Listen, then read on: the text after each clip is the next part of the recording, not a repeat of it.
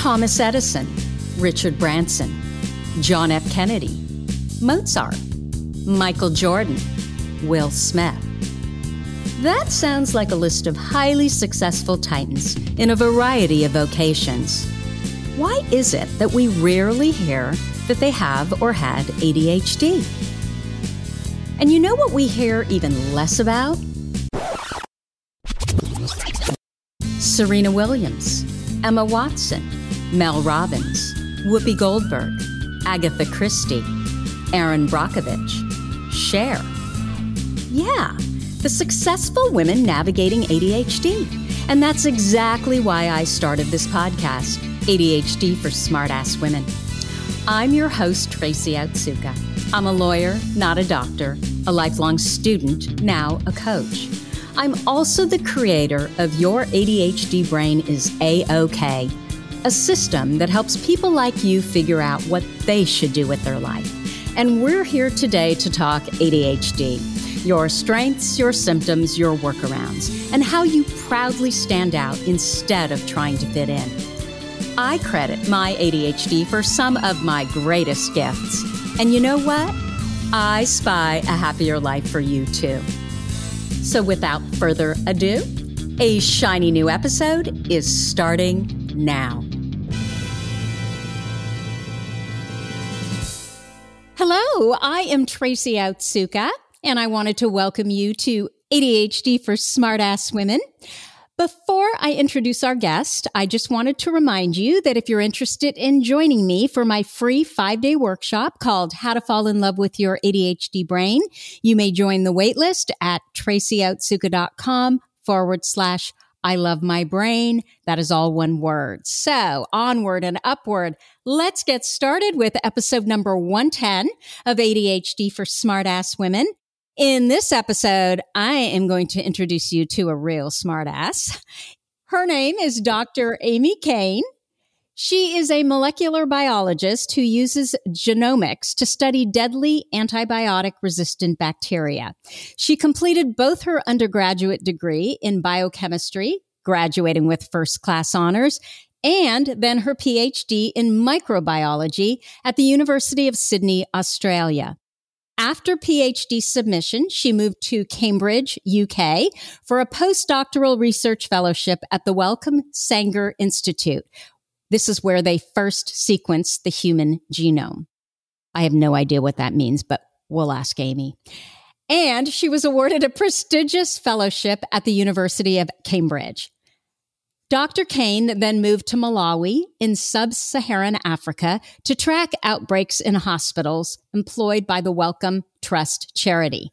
Next, she took up a competitive research fellowship at Vertex Pharmaceuticals between Oxford, UK and Boston in the United States, developing new drugs for kidney disease. Since 2018, she has been a senior lecturer, assistant professor at Macquarie University, Sydney, having received a number of grants to develop new antibiotics and study antibiotic resistance, setting up her research group across 3 different labs. She's also deputy director of the JAMS organization, a microbiology society that runs over 5 countries. And she has just started a podcast called JAMS Pod to spread microbiology knowledge far and wide. Dr. Kane loves traveling, having visited 70-odd countries so far, scuba diving, live music, and cooking. Amy, welcome. Did I get all that right? Yes. Although I realized that was quite long. Well, okay. So this is my question. My first question for you. When you hear all that, what are you thinking? Yeah, I was just thinking, it does sound like I have ADHD just from my career path and the things I've done. Yeah, I do move around a lot. When you listen to all that, are you like, well, of course I did all that. You know, that's just who I am. Or does it give you pause? Are you like, oh my gosh, I really did all that? Yeah, exactly. I actually listen to it and I think like, oh yeah, it's more like out of interest that I did each of those things. I wasn't like, I'm going to go to the University of Cambridge now. I was like, oh, I wonder what happens if I do that. So everything has been happy accidents and sort of fortuitous like experiences that have happened to me. But yeah, listening to it all, it sounds like I've done a lot. You have. at a young age too. So Amy and I, just so our listeners know, we've been chatting for a couple months now. And I don't know about you all, but if I want to remember things, in this case, like how I met someone, I can't go to my brain because I'll never remember. So what I have to do is I have to get into my body and connect to how I was feeling. And then from there, I'm able to remember where I was. And then the memories just flood back in. And I remember, Amy, running around FiDi in New York City, the financial district, on my phone, audio chatting with you last fall. So my son was starting his freshman year at a university in New York City, and we had to quarantine for 14 days. And so even though we don't share the same brain, definitely not science, like I'd starve to death, right? If that was my area that I had to make a living in. I just remember running around New York City thinking, well, I wasn't really running around, right? I was quarantined. So I was like, we were able to, I think, just go out for walks kind of thing. But I did that a lot because, being in a apartment for that long will drive you nuts. But I remember thinking, oh my gosh, this woman sounds so interesting and so fun. And I have to have her on this podcast. You are exactly what ADHD for Smartass Women is all about. So I want to hear, obviously, about all the things you do because there's so much. But I'd love to talk about your ADHD diagnoses first. Is that okay? Yeah, that's a good place to start. So I only got diagnosed actually, I had to check the date on my computer because I don't even know what month it is. This gives you an idea of how much I rely on my tools. But so I think I got diagnosed about 3 or 4 months ago. And it was actually because, one of the reasons was because we were chatting, and also just sort of I have a couple of friends that have ADHD, women, and I was talking to them and sort of some of the experiences that they shared with me that I thought were completely unique. And sort of, I guess that's scientific logic to me, that if you have something that's unexplained and you share that with someone else that has a certain trait, you must sort of have it. So I was pretty sure that I had ADHD, and then I went to see the psychiatrist, and he just said, oh, you're sort of classic high functioning ADHD. So, but in Australia, we don't have the sort of more extended diagnosis that you guys seem to have in the US. And I was just recently given Ritalin to try for the first time, and that's been an interesting journey. And I think next time I go back, I'll try some other medications. So, I'm a newbie, I guess. So did Ritalin not work? It has, actually. It's quite interesting. I noticed the biggest effect it had was on my emotions. I don't know if anyone else has had that. I told the psychiatrist that, and he was like, that couldn't be right. But I don't know. For me, it was just I've got the same feeling as when I have to wrangle my brain to focus. I got that immediately, which I really liked. But the thing that was weird, that I started feeling emotions more strongly. Anyway, I thought I'd throw that out there because I was interested if anyone else had that experience. I've heard that. I've heard that before. I've heard both ways, where you feel your emotions more strongly. And I've also heard that it kind of calms the emotions, which I thought I read it's not supposed to do. But I just think with women especially, we're just affected differently. All of our brains are unique. So yeah, and our hormones. There is no one standard way. Yeah, the more I've been listening, the more people have been talking about periods and menopause and things like that. So I guess it also depends on the time of the month. But normally I'm very, very sort of calm and stable in my emotions. And then I found it's made me a bit more unpredictable. So what made you even consider that it was ADHD? What was the first time that you thought, oh my gosh, maybe it's ADHD? What was going on? Yeah, so I've always thought that I had it, even when I was a little kid. So yeah, I was just super hyperactive. How did you know about it though? It was sort of a running joke in my family. My mom would just say, oh, you've got ADHD as a joke, or ADD then. And also my cousin had it. So the only male, we have a very female heavy family, and the only male that is on my mother's side, he got diagnosed. And I remember when he got diagnosed, I laughed. Me and my mum both laughed. And she was like, if anyone has it, you have it. And I was like, yeah, but it's gone now. Like I'm past I kind of learned how to control it. And so, yeah, it seemed like there was no point. But then when I started thinking about it and talking to my friends that have ADHD, and actually one of my students as well has it, I realized that it is still affecting me now in my everyday life as an adult. So I thought, yeah, just like any medical thing, you want to go check it out and learn about it. And then I got absolutely obsessed with learning about it. And but I got to tell you, so when I first started doing research on it, I love podcasts, as I'm sure you do too. And I pulled out ADHD podcasts. And when I started listening, I listened to quite a few. And I have to say that the male, the ones that are maybe, I don't know, the sort of standard ones, it didn't resonate with me. And I thought, oh, maybe I sort of don't, and then I actually thought, oh, maybe I kind of had heard that it had been sort of had manifested differently in females. So I found yours. And then as soon as I heard the first one I heard, I remember this, I was driving my car and it was Helena Hills, that one. And I listened to it and I was like, oh my gosh, yeah, like she's amazing. But also just like, oh my God, that is my life as well. Oh my God. And just like I almost pulled over. Like I was like having one of those like light bulb moments in the car, just like, oh yeah, that's me. Definitely. I have it. I think the other thing is that with my friends, so one of my friends, she's inattentive, and the other one, she forgets things all the time. And I didn't have either of those things, not terribly badly. And mine's more sort of hyperactive. Like you can see I can't stay in one place for very long. And so I just thought, well, maybe it's something else. Maybe it's my personality. But the more I heard these stories of the women that you've been interviewing, I was like, yep, totally get it. So once you knew it was ADHD, for sure, and you had the benefit of hindsight, what are some of the symptoms that you always wondered about, but now you recognize them as clearly ADHD? Yeah, so actually, funnily enough, so I moved back to Australia a couple of years ago. I hadn't been here for maybe 8 years. And I just thought it was weird that I had this incessant need to travel.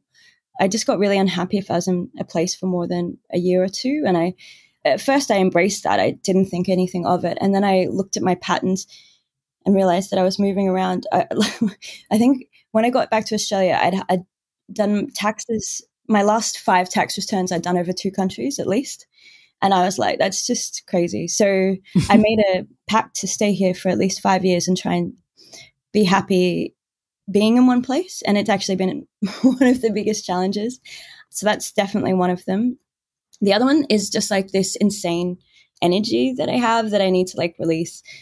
So my parents always used to tell me when I was little, I'm burning the candle at both ends. It's not healthy. But in hindsight, like I just used to do a lot of stuff because I also do a lot of sport. I love, friends and socializing, and I'm always doing multiple things. Even one night I'll try and go to maybe 2 different functions or whatever. And I realized it was just because I had this excess energy that I was trying to burn out. What else? I interrupt people. Even I find it hard to listen to lectures, even though I lecture. I find it hard to listen to other people's lectures. I much prefer talking to people or sort of reading textbooks and things at my own pace or things like that. Yeah, I mean, there's so many things. I hate mundane tasks like cleaning. I think we discussed this. I have a cleaner. Actually, she's coming later today. And just sort of everyday life I find very difficult. And some things that I think other people find difficult, I find naturally easy. Yeah. So I never understood that. Like, why do I find it so hard? Like, and actually, Ned Hallowell, who you had on a few episodes ago, he was saying that people with ADHD have object permanence or issues with that, and which means that you need to keep all of the things that you have out in the open so you can see them all. Because when you put them away, you forget about them. And I totally get that. Like, I'm just looking around my room right now and it's just like covered in things, but I know where everything is, So it's kind of about all of those symptoms. Yeah. So it seems like we have that, right? But we really don't. So you talked about your difficulty with sitting and listening to lectures. How the heck did you get through all this school? Oh, yeah. So I don't know if you wanted to go all the way back, but like sort of starting from my childhood, like in primary school. I don't know what you call that, like the first school. Yes. That We call it literally, elementary school here. yeah, I don't think I've found anyone else that has this, or I hope maybe someone out there might have this as well. But I used to feel actual pain. Like I was a very pretty well-behaved kid. Like I just used to sort of check out. I learned to like look at the teacher's forehead and think about my own things and pretend I was listening. But I had so much trouble sitting that I used to get actual pain on my legs. Like it felt like it was burning because I just wanted to run around and I hated sitting there. But I learned to just like internalize it and sort of, yeah. And then when I got older, like just again, didn't pay attention. So can I ask you, Mm. Amy, were you disruptive or were you able to behave in school even though you felt this actual pain sitting, which I have heard before, by the way? Oh, good. Yeah. Yeah. I thought someone out there would have it. So yeah, I was pretty well behaved. I think if anything, people would call me spacey, I guess. Not just because I wouldn't pay attention and I would just be thinking about my own things, or I'd be like waiting for lunch or I would talk to friends and pass notes. I'd draw a lot, but I don't think I wasn't disruptive. I definitely wasn't I was also very shy, and so I didn't want people to look at me. So yeah, so going from that and then, well, yeah, like you said, I've done probably a lot of study, but I would just not. So like in high school, for example, again, I just wouldn't really listen. I'd just be thinking my own things and then just read textbooks or talk to my friends or whatever. I just wouldn't actually pay attention. And same with lectures. When I didn't have to go to lectures in university, like in undergrad, I just wouldn't. Like I would go to no lectures and then just read the textbook the night before or talk to my friends like and get them to explain things to me. So you were able to basically just teach yourself then? Yeah. I mean, and when I was doing that, so like in the first and second years of my undergrad, like when I first got to uni, I really didn't. I don't know. I was just more excited. I just moved out of home. Like I also went to a girls' school, high school. So like it was the first time I'd been around boys. Oh my, I like just went nuts, absolutely nuts. And so I was just like scraping by because there's too many important things to do than go to lectures. Or if I did go to lectures, it was just to sit near a boy or like talk to my friends or whatever. And then I would just learn it all the night before. Actually, and also teachers used to put up lecture notes, that's right. And so I'd go through the lecture notes and sort of just sort of learn it. Because I knew it wasn't that, especially undergrad, I kind of like flagged that it wasn't, oh God, I teach undergrad. I shouldn't say this, but it is pretty, it is pretty like down the line. Like they're not trying to trick you with what they want you to teach. Like they do want you to regurgitate sort of what they've said. So I kind of like figured out, I kind of skemmed the system, like figured out what they'd want me to say. And then the last year I was like, I think I want to like keep going, like do a PhD or something. So I was like, I better pull my socks up. And then I studied and then I did better just in the last year of my uni. So what were your grades like? Just sort of kind of getting by? You were smart enough to have really good grades? Yeah. So I did, hold on, let me think. So like in the first 2 years, I think I had like maybe a credit average, which is like just below a distinction. So like a good grade average, but that not like fantastic, but it was pretty good considering that I wasn't really going to class or anything. And then my last year I got like a distinction sort of average, which was enough to let me get into a PhD. But like if I hadn't pulled up that. So what does that mean? Oh, sorry. I was trying to think about the way to describe it. So the last year you did really, really well? Not really, really well, but pretty well. Like I didn't get a high distinction average. I got a distinction average. I'm trying to think how to convert it because I can't remember what the US equivalents are. But yeah, I did pretty well, like in the top 10% maybe. Okay. Yeah, that's pretty well, Amy. Yeah. Well, yeah. Imagine, I do think about like what would have happened if I'd actually sort of studied. But anyway, I was happy that I'm really, really happy that I learned way more. I always tell my students, actually, which again, I'm probably a terrible supervisor, because I tell them, like, you can learn so much more from life, like than you can from studying, which is true. Like, I think some of the experiences that I got during undergrad, like I played a lot of pool, for example, like snooker, and that tells you a lot about like physics and angles and stuff. I think more than the dry maths of it. I don't know. Well, and then we all learn differently too, right? So you kind of have to figure out what's your learning code. Yes. Definitely. I'm like, elbows in, get in there, experience stuff. That's the best way. Which is why I guess just reading textbooks the night before is sort of like a cop-out. It's probably the most efficient way of doing things, but it's not pleasant. So why did you then decide to go on to graduate school?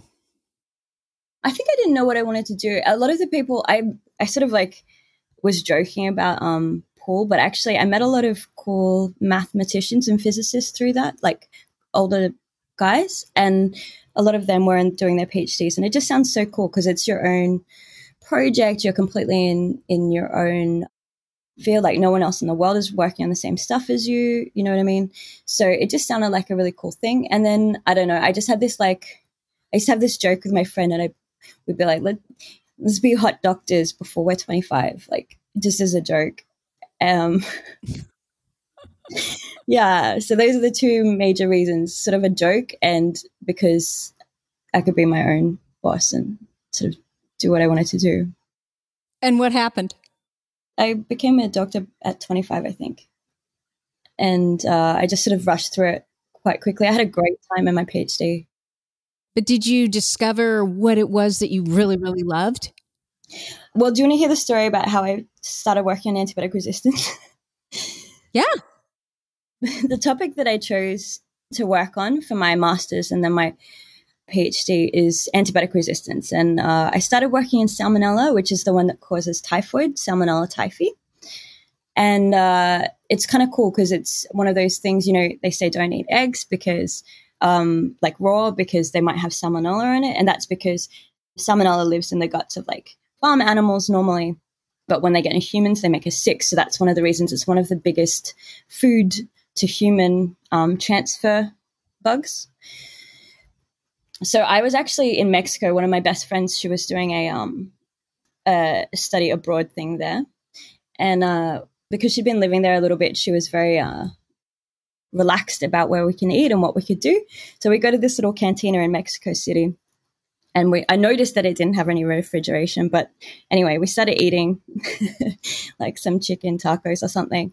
And then the next morning, both my friends, although I thought it was a bit dodgy, that's right. And so I had the vegetarian one, but my friends had the chicken one. But I did try it theirs. Anyway, so the next morning, we did have a big night out that night. And then the next morning, we weren't feeling very well and we started getting sick. And I just thought it was a hangover, but it turns out that it was typhoid. And we got rushed to the hospital and like put on drips, and my friends were like delirious. And we were like, but I had to choose that day what I was going to do for my my project. And one of the projects on offer was antibiotic resistance in salmonella. And so I deliriously sort of chose that. And then the story actually got crazy after that because they tried to like even like take out my friend's like appendix, like saying she had appendicitis, like for insurance scam, and like it was crazy. We had, yeah. So anyway, that's why I ended up studying antibiotic resistance, because it kind of like was a personal experience. So you also struggled though, right, as a child with getting infections, and you were always on antibiotics? Oh yeah. Wow, I told you that? Yeah, exactly. I've always been sort of, I think probably because I'm just always like playing around in the dirt, or no, not that you shouldn't do that. I think it's very good for you to let your children play in dirt because it's good for their microflora in their gut. But I was always system, right? Yeah, pardon? It's good for their immune system, yes, right? exactly. Kids that grow up in the country are healthier. Yeah.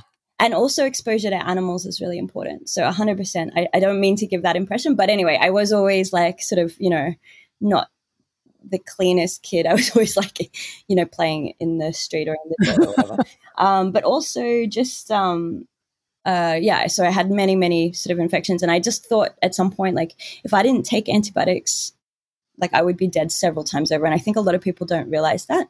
And that I heard some projections that, basically we have antibiotic resistant bacteria that can't be treated at all right now in the world existing. So if you get an infection from that, we can't treat you.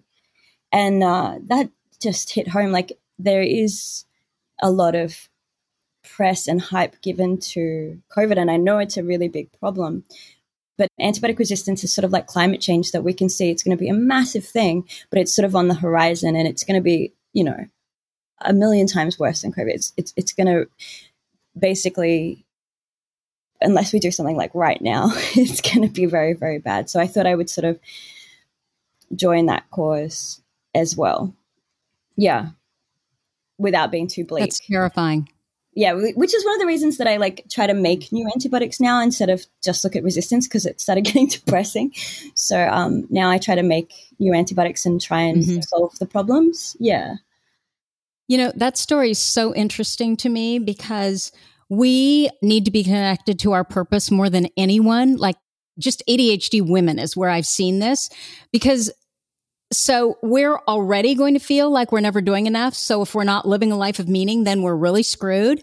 And our best purposes are those that give meaning to our past. And so I find it so interesting that you struggled with infections. You were always on antibiotics. You had that problem in Mexico, and then you became an infectious disease and genetics experts. And, now you're seeking out these grants to develop new antibiotics and to study antibiotic resistance. So you connected the big picture, and that's what you got through all of, it sounds like, these years of, studying hardcore genetics. And even though you had trouble sitting in school, you had this extreme interest, and you decided, I'm just going to figure it out because it meant something to you.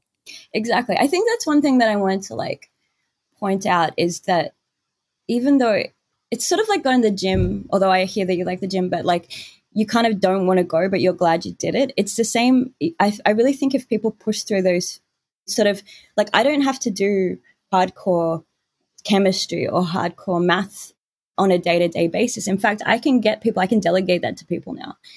And I want to, and if you think that something's really important and you have a bigger picture like that, if you just push through those annoying or frustrating, maybe technical things, or things that you have to do a lot of detail, pay a lot of attention to detail, things like that don't suit an ADHD brain. If you can push through that, a lot of the time on the other side, once you've passed those checks, now I do a lot of creativity, a lot of drawing, or a lot of the experimental design stuff is really fun. It's very creative. And it's a lot of talking to people and bringing people together. Yeah, so I really wanted people to sort of consider, if they're considering science as a career, it's a lot of writing as well, which I absolutely hated in schools. But but it's funny that I do so much writing now, but it's not necessarily what you think it's going to be. So if you're considering a career in science, go talk to some scientists, some actual scientists that have passed the checks and are, assistant professors or postdocs or even professors. Most people will give you time if you just ask them. I'm a big fan of mentoring. A lot of the stuff that I've done have been under the good grace of some really fantastic mentors, or people, when I've said, for example, I want to work on this, but I don't think I can do it, a mentor will tell you, honestly, if you have a good mentor, they'll tell you how to do it, or if you're capable, or what you need to do to get there. So that would be, my other piece of advice would be get a good mentor, or several good mentors for different parts of your life or career. I love what you're saying. And I talk all the time about how what I have seen with ADHD women is we are all meant to lead. And when we struggle, it's because we're trying to follow, we're trying to fit in. But if we can find what we really love, what we're passionate about, where our extreme interest lies, and lead in that, and then connect it to what you just said, that if you know that this is the big picture, this is what I really want to do, having that out there allows us to go through all the crap we need to get through, right, in order to succeed and get out on the other end. if we just stick with it long enough, because we do have that stick-to-itiveness. Yeah. I think that I would have been like that in any field. Like, I actually did and this is another thing. Look, my worst subject in high school was biology. And that was because I didn't like the parts of the biology that we were teaching. Yeah, it was. I don't like learning about body parts or metabolism. I mean, actually, I worked on metabolism, but like there's a very specific subset of things that you learn. And biology was a lot of rote learning in high school anyway. It's like learning about, animal. I mean, I liked it. It was too much rote learning for me. And then now I basically do biology and I teach biology, but I try to learn about the concepts behind, like evolution is so interesting. But of course in school, you can't just do evolution. You have to do like the full spectrum of everything. So that is so interesting to me. So you are telling me that when you were in high school, you didn't even like what you thought science was. Oh, yeah, exactly. I tell you what, I liked physics a lot more than biology. And my best subject was actually business and math. And everyone thought that I would go into, accounting or something. And honestly, just even in a bit of a, like, you do as ADHD people, you just want to like do different to what people think you're going to do, if that makes sense. So I was a bit like, no, I'm going to do science, but not just any science. I wanted to do genetics. I'd been reading like a lot of sci-fi books and I thought that was cool.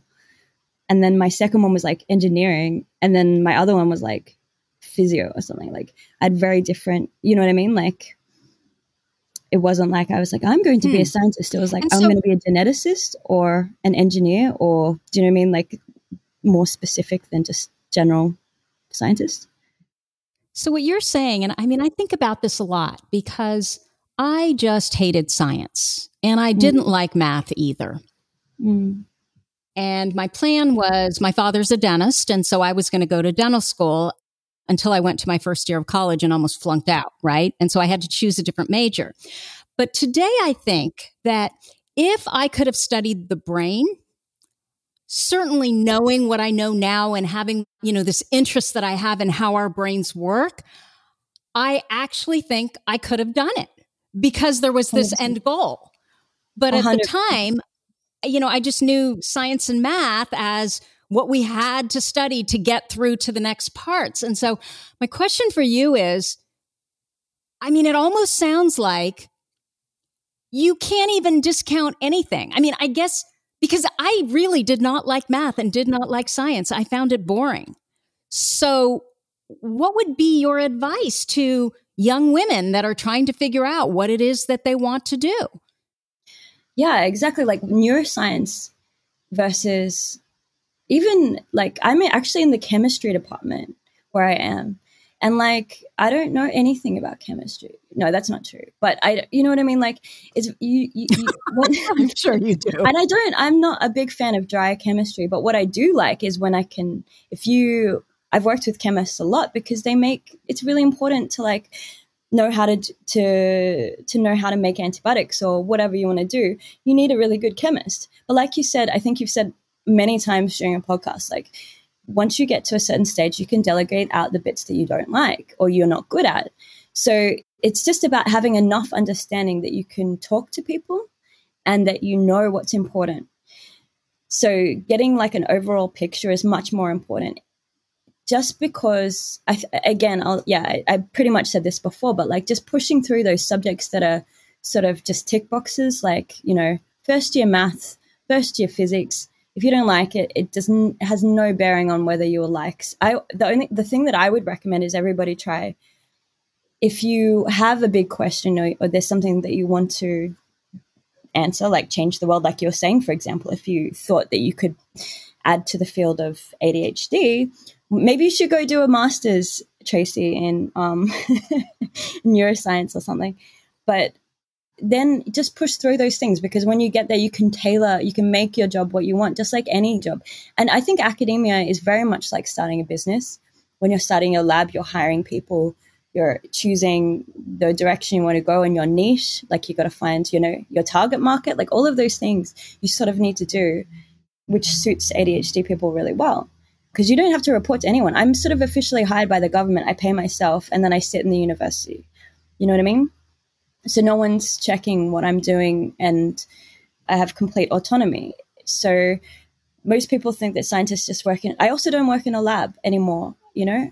I do mainly computational stuff, which means like data analysis on the computer. I do have 3 labs. I actually have a caterpillar lab with a whole bunch of caterpillars, which is fun.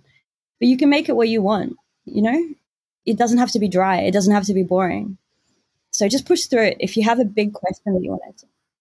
You said something so interesting, and I've just never even considered this. You said science is creative, and I've always thought that science is the absolute opposite of creativity. So talk more about that.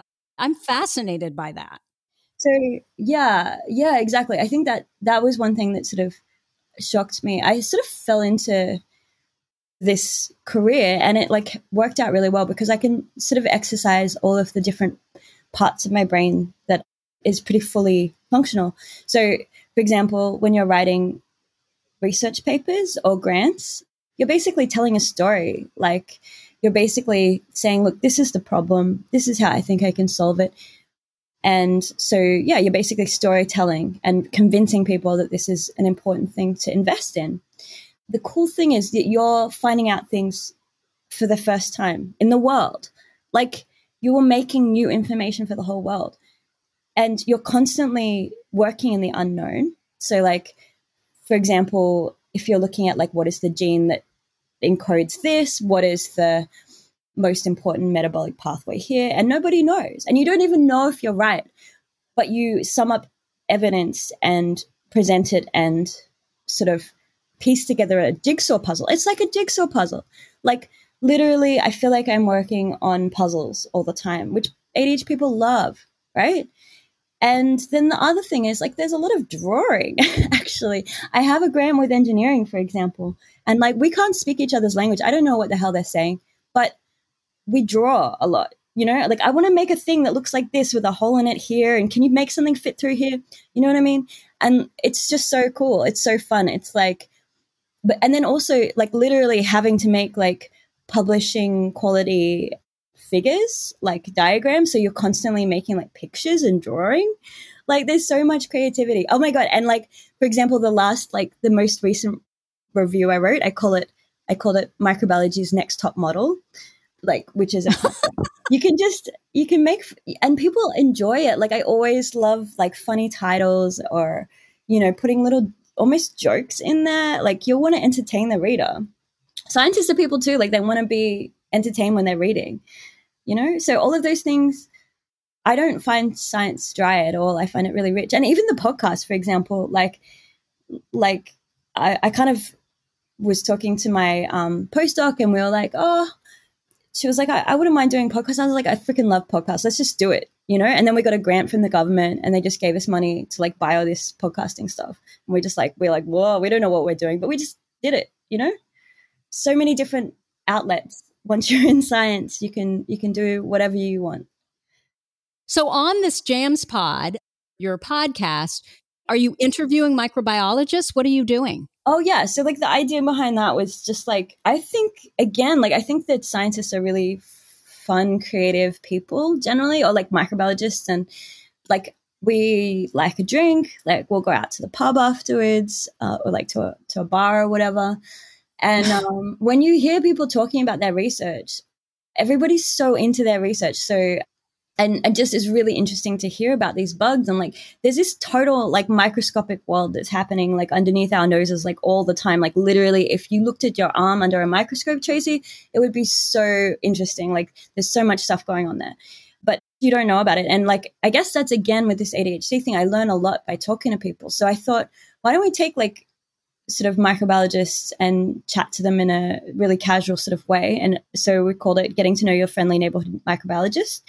And like some of the people are really cool. Like one of the girls, like she works on chlamydia, which is a really important pathogen. And we should like talk about it more. Yeah. But she like I was like, how do you, and she goes into schools and talks about chlamydia. And I was like, how do you break the ice with that? And she has these like little plush chlamydia toys and she throws them at people and then they catch it. And she goes, you just caught chlamydia.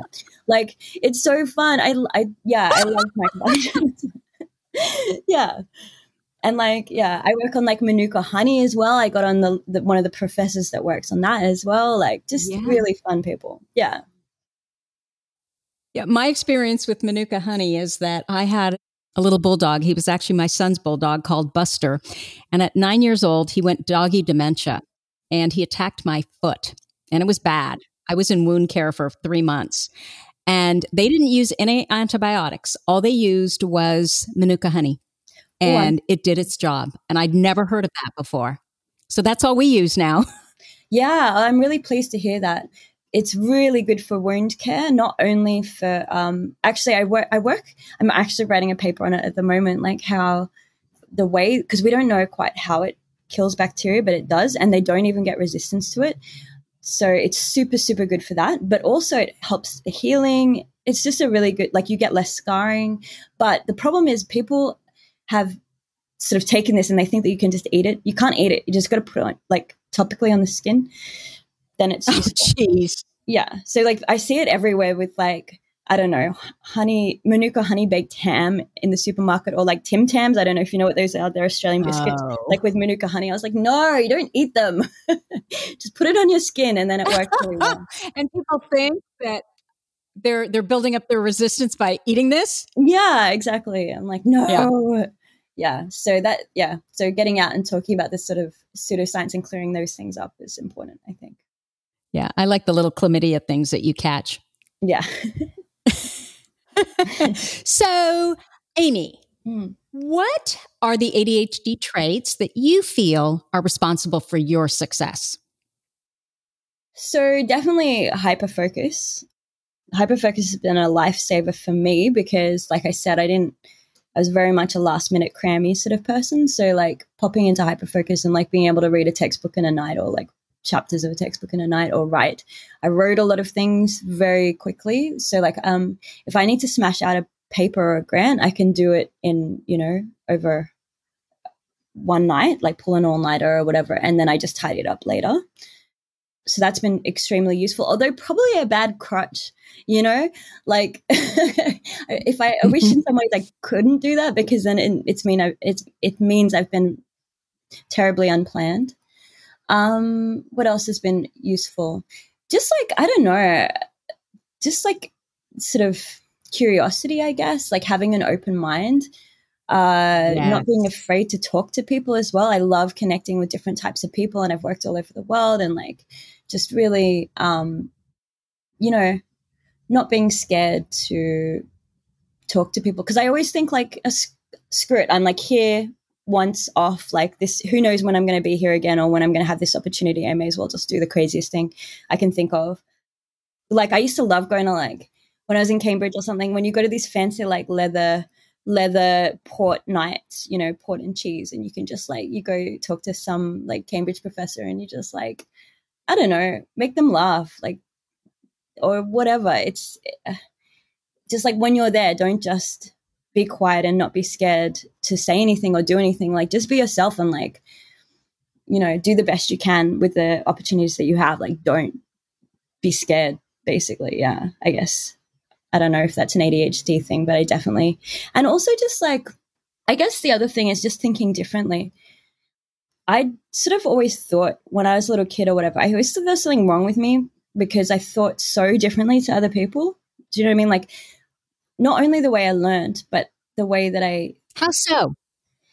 I'm trying to think. Like I remember one time like doing math problems and things like that, and I would come up with completely different answers to people, which were right, but like way more complicated for no reason. Like it didn't make sense. Like I wouldn't get the easy answer. I'd get like some weird thing and the teacher would be like, that's wrong. And then my mum's a statistician actually. And so I would take it home to her and she'd be like, no, that's right. Or like, something like that. And so, but now I make a living out of thinking differently to people. Like I always thought that because I was thinking differently, it was wrong. But actually, if you think differently, that's an incredible gift. I literally make a living out of doing that now.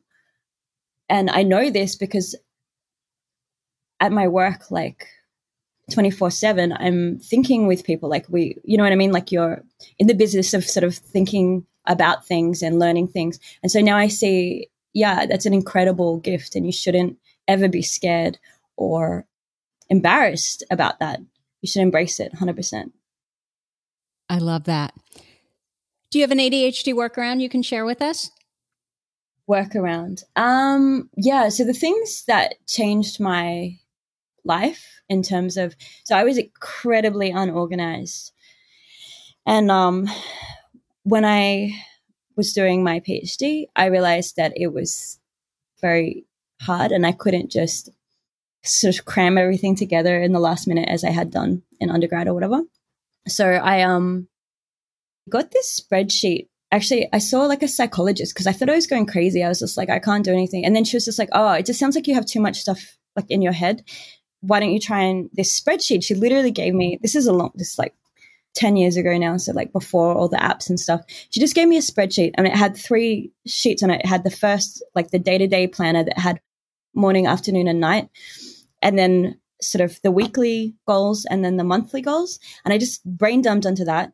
And that just like helped me. I don't know. It just like helped me 100% just sort of get everything down. So, I mean, that's a really basic one. I know people have talked about it. The other thing that she did that I still do is when you're writing your calendar or whatever, you color up the kind of work that it is. So, for example, if it's personal, it can be yellow. I put like meetings in blue. You put lab work in green. You put writing in red and meetings in purple or something like that, right? And then you can get like an overview of like how much of your time per week is spent in each activity. And then you kind of reflect like, is that how I want? That's also to help with like what work-life balance, to make sure that you're not like, oh shit, I have like all meetings this week and I have no social life. So yeah, I don't know. That's just something that I've done. But yeah, just honestly, I live off my calendar. I have no idea what I'm doing during the day. I know I have an incredibly booked day today, but I don't know what I'm doing until I open it up. I also often will I never, ever, ever late. And that's because I will put on the calendar when I have to leave in the day, or you know what I mean? Or I'll take screenshots of the train that I have to be on or what time I have to be. If it's really important, I write it on my wrist, the time that I have to leave, not the time I have to be there. The other thing that I was going to say is I've always practiced like quite a lot of like mindfulness and meditation. So I've done that my whole life. Like when I was a little kid, I had insomnia and I used to stay up sort of watching TV with my mom or whatever. And so early on, like instead of taking sleeping pills or whatever, like which I think the doctor wanted me to do, I started meditating even when I was a little kid. And I know that you have like a podcast on that, but I really would encourage people to look into it. It's not just sitting there and trying to not think. There's so many cool, interesting, different types of meditation that will work specifically for ADHD people. Like there's visualization sort of meditations where you go to a beautiful place and you really look at a scenery or whatever, and you look at all of the incredible detail and you try to memorize it, and then you can bring it back with you and you can go to that place anytime. But also metta bhavana, which is like creating like loving kindness and thinking about how you want to send love into the world, and you think about your friends, but also people that you have any negative interactions with, you try to cast love onto them as well, which can be really, really helpful, especially as we all know, ADHD people work much better with positive emotion around. So it trains you to be able to create that more easily, which is really incredible. So yeah, and for that, I'd recommend looking up the Waking Up app. If you guys want to, that has a really good meditation, mindfulness, course, and it has different types of meditation, like also coming out of your body. Yeah, it's just really, it's not just boring. There's so many different types, you know. It's saying like, I don't like sport. There's so many different types, you know. So definitely explore the different types of meditations you can do. And that's called the Waking Up app. Yeah, it's free for a month, so try it, and if you like it, you can purchase it. But it's a good starting point. Or I just like also just yoga meditation is also really helpful because it's moving. I'll put the Waking Up app in the show notes. Okay. So, Amy, where could people get in touch with you if they have any questions? I can leave my Facebook link or my email I can give you, and you can put it in the show notes. Especially if anyone wants to sort of ask about science and like if they think that, I don't know. I just want more people to think that they can do it because it's really, really fun. And you told me that you specifically want more young women to consider science, especially young ADHD women, because I think we've been led to believe that, oh my gosh, if you have ADHD, you can't possibly go into science. You can't possibly go into math. And that's ridiculous. All of our brains are different. Yeah, exactly. You know, it's like one of those things where you like put on the goggles or you take off the goggles. I don't know. And then when you start looking at ADHD, like you start like recognizing it everywhere. I can see it all like in a lot of the top people around me and around like a lot of the professors and people in the university. They definitely have it. And it's because it gives you, this extra drive and stuff. And then there's, you know, there just needs to be more of a gender balance in science generally. So I would definitely encourage people to be coming up now, like go for it. Come to the science world. Hear, hear. Okay, so in the show notes, I will post your Facebook link or your email, whichever one you give me. So if someone wants to talk to you, especially about science, if a woman who's listening wants to talk about science, that will be in the show notes. So Amy, I knew that you would be awesome. Thank you so much for your time. I really appreciate it. All right. Thank you, Tracy. Keep doing what you're doing too. Thank you. So that's what I have for you for this week. If you like this episode with Amy, please let us know by leaving a review. Our goal is to change the conversation around ADHD, helping as many women as we possibly can learn how their ADHD brains work so that they too may discover their amazing strengths. And you know what? Your reviews really help in that regard. One more thing, if you have a comment, a guest you'd like me to interview, or a topic idea for this podcast, you can go to my website at tracyotsuka.com and leave me a message there. Don't forget to sign up for my free 5-day workshop, How to Fall in Love with Your ADHD Brain, at tracyotsuka.com/I Love My Brain. Thank you so much for listening, and I'll see you here next week. You've been listening to the ADHD for Smartass Women podcast. I'm your host, Tracy Otsuka, and we're available on iTunes, Stitcher, Spotify, and Google Podcasts. Not coincidentally, ADHD for Smartass Women, it's also the name of our free Facebook group. We're a totally smartass community of successful, ambitious women who share our ADHD wins, questions, and workarounds. Join us at tracyotsuka.com, where you can also find more information on our Your ADHD Brain is A-OK system. I spy a happier life for us, and I'll see you again next week.